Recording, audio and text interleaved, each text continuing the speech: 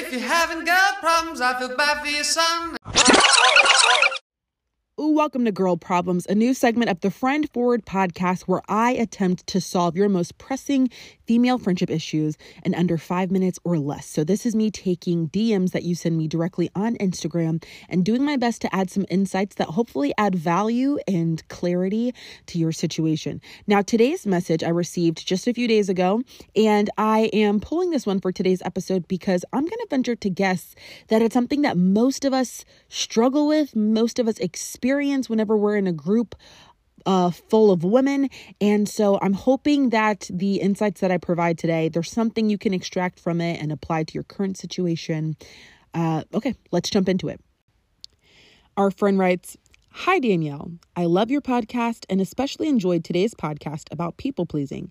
I sent it to everyone I love and encourage them to listen to it if they're wanting to step up their friend game. I don't know if you read these messages, but I would love to hear your thoughts on gossip and venting. Is there a healthy way to share your frustrations about others that isn't done in a gossipy way? And what exactly counts as gossiping? And is gossiping that bad?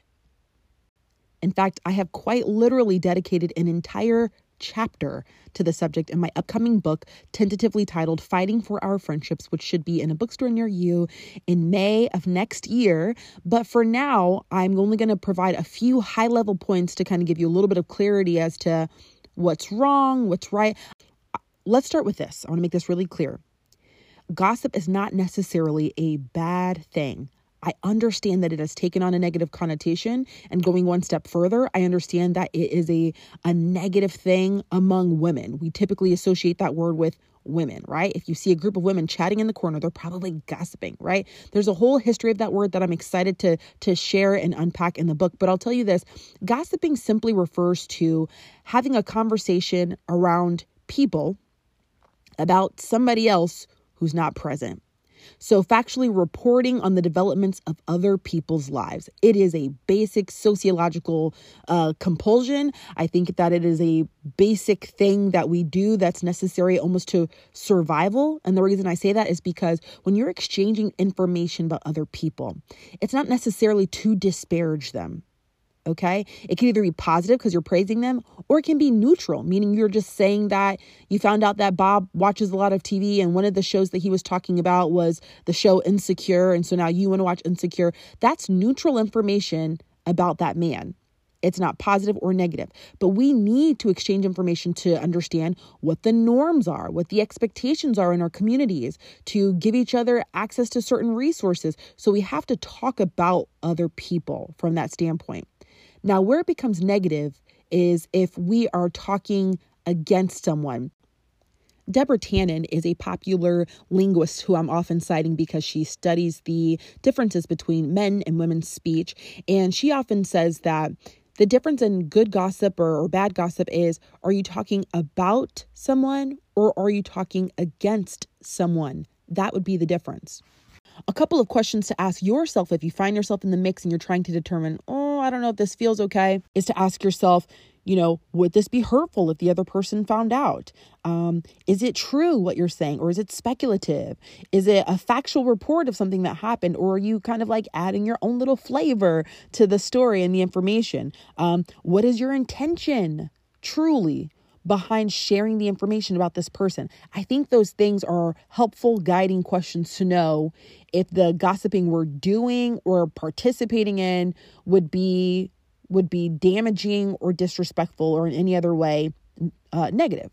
Now, there's a popular meta-analysis that was conducted in 2019, and they found that most of the gossip, okay, and we're associating the definition I just gave you, most of the gossip that people do is neutral. Meaning it's not positively praising or uplifting them, but it's also not slanderous or salacious. It's just factual reports that don't swing either way.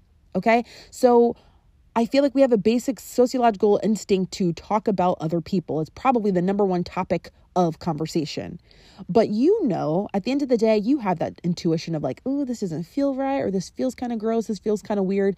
And what makes it even trickier, based on the research that I've done on women's cooperation and communication, what makes it even trickier is that sometimes women, to justify talking about somebody else in a negative way, we tend to package it in ways that make it untouchable or to clarify our intention. So for example, we'll say a lot of negative things about someone and then try to clean it up with, I'm just venting. I just need to get it out. Because the conversation around venting is that I should support my friend and I should let her get it off her chest and support her emotionally. So if she packages this as her just venting, oh, well, then now it's acceptable because we all need to vent, right? Or, and this is one of my personal favorites, we package our gossiping as something with a noble cause. So we'll say, I'm just telling you about it because I'm concerned about her, like I'm worried. To my Christian friends, we do I'm just saying we need to pray for her, You know what I'm talking about. Okay, so because we tend to package negative gossip in these ways, I think there's more of it and we tolerate it and exchange it more often because we try to pass it off as something else. But you know when you hear it, So if your question becomes how do you manage it or respond to it? If you do find yourself in the mix, I have 4 quick suggestions for you. The first is to not respond at all. To literally be silent when someone says something negative about another, mutual friend. Why? Because you want to become unfun to gossip to. You can go with the approach of saying, oh, well, I guess I just feel bad because, we're talking about Brenda and her money troubles. I just know that if people were talking about my money troubles, I'd be mortified. Okay. Empathize with the subject of the conversation and tell people that you would feel bad if people were talking about you. Okay. Now, some people feel weird about that response because you feel like you come across as self-righteous. So then you can try the third approach, which is to say that you're trying to do better about gossip. And because of that, you can't participate. So you might say something like, after getting some juicy tea about somebody's divorce or breakup or something, you might say, oh, normally I would have a comment to add to that, but I'm trying to do better. I'm trying to do better about gossiping and stuff. So I'm going to keep my mouth shut because people tend to follow suit. Okay. So that way you're like, hey, I'm with you. I know that this can be entertaining and fun, but I just can't. I'm trying to do better. Okay. It becomes a marker of self-improvement and withdrawing from the conversation without them feeling like you're being self-righteous. And the final thing that you can do whenever you find yourself on the receiving end of gossip is to counter what they're saying. So if they say, did you see what Tasha was wearing yesterday? Are you serious? Why would she even come out looking like that? You might counter and say, yeah, she always has a kind of a funky style, but I don't know. I got to tell you, I kind of like it. Or I think it's kind of bold. Or I really loved her skirt. Okay. To which most women will, oh yeah, no, of course. No, she's definitely she's definitely unique for sure. No, I like it too. We clean it up. You know what I'm talking about. And again, if you're like, oh my gosh, Danielle, I need to hear more about this. I promise you there's so much more I can say, but I'm saving it for the book, which I cannot wait to get in your hands in a little over a year at this point. Wow.